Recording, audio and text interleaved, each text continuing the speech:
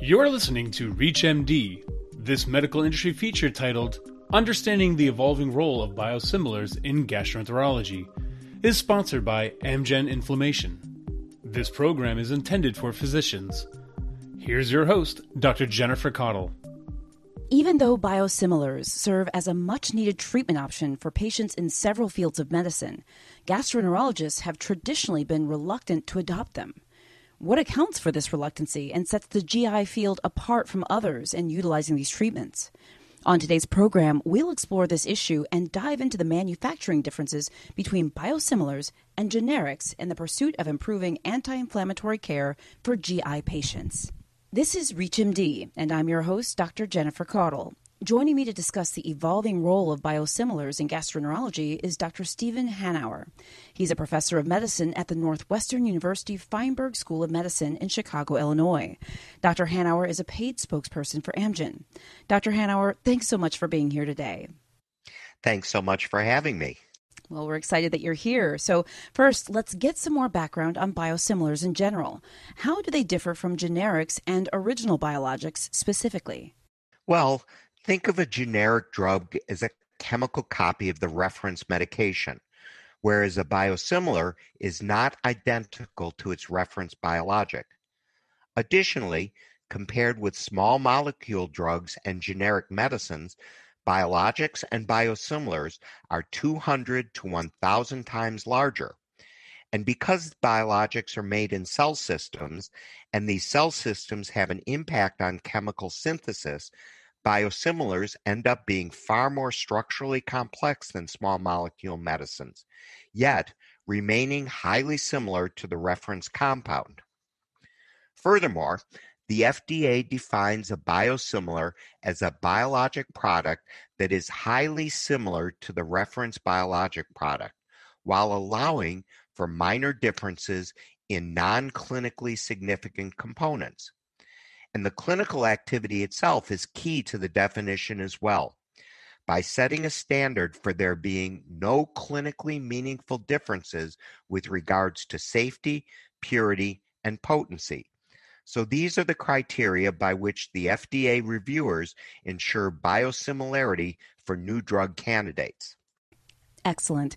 And in a similar vein, what's the development and manufacturing processes like for biosimilars? Well, biosimilar manufacturing begins with limited knowledge of the reference product. Though the amino acid sequences of that reference product is known to start, there are far more unknowns at this point, such as the cell line, growth media, purification conditions, formulation methods, and several other factors which can lead to slight differences in the finished product. Once all of these factors are combined, each step of the process is analyzed and tested to assure structural and functional similarity to the reference product until a satisfactory biosimilar molecule is produced. Now compare that to the original biologic manufacturing, which begins with a historical knowledge of both the product and the process, including robust control strategies to curb the impact of process changes on critical quality attributes.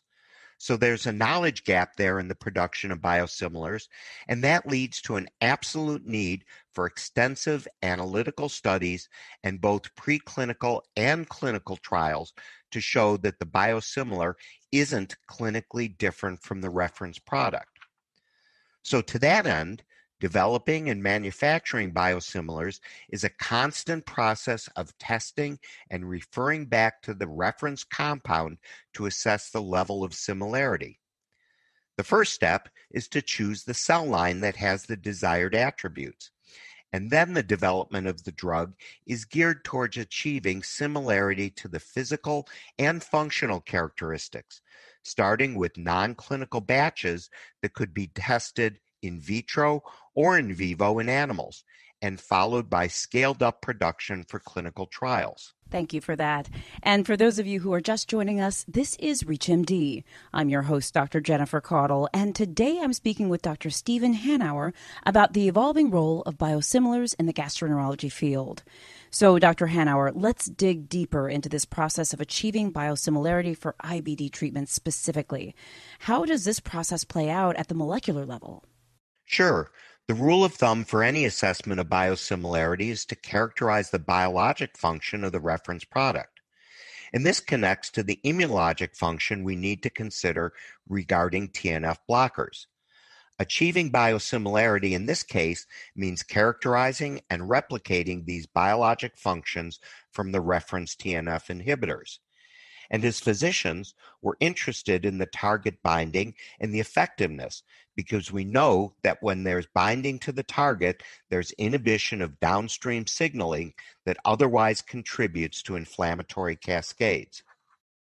That's a great distillation of some of the characterization steps needed to match clinical activities from a reference product. With all of this in mind, then, I'd like to come back to the broader concept of utilizing biosimilars in GI practice. What is it that biosimilars offer to gastroenterologists and their patients? Biosimilars are already making some promising impacts in the GI field. Since they are comparable in efficacy and quality to their reference products, in gastroenterology, that means being able to provide cost-effective alternatives to expensive but chronic IBD treatments. And let's not forget the potential for competitive price lowering among biosimilars within a treatment class, if access remains equal and open. And what about barriers to biosimilar adoption in the GI field? What do we need to keep in mind? So this connects to the hesitancy you mentioned earlier, where GI specialists have been reluctant to add biosimilars into practice for various reasons. We as gastroenterologists need more education and experience with biosimilars to put them on our radar and make them meaningful treatment options for us and our patients. And that often takes coordination and resources at a practice or institutional level to achieve. Those are great insights on the challenges ahead of us here, Dr. Hanauer. If we look ahead then, what steps do you think are needed to address barriers like these and make biosimilars a more consistent part of GI treatments? Well, coming back to the awareness and education issue, I think we can support more educational efforts for biosimilars by providing resources for practices and further supporting their efforts to educate patients regarding the highly similar nature of biosimilars in turn. We can also update our policies for biosimilars to incentivize greater utilization in the GI field, such as setting preferences toward biosimilars if medically appropriate and providing comparable coverage for a biosimilar with its reference products. Well, those are great takeaways for us to consider further as we round out our discussion today. I'd like to thank my guest, Dr. Stephen Hanauer, for helping us better understand the evolving role of biosimilars in the GI field. Dr. Hanauer, it was great connecting with you on the program today. Thank you so much for having me. This program was sponsored by Amgen Inflammation. If you missed any part of this discussion, visit reachmd.com/industry feature. This is ReachMD. Be part of the knowledge.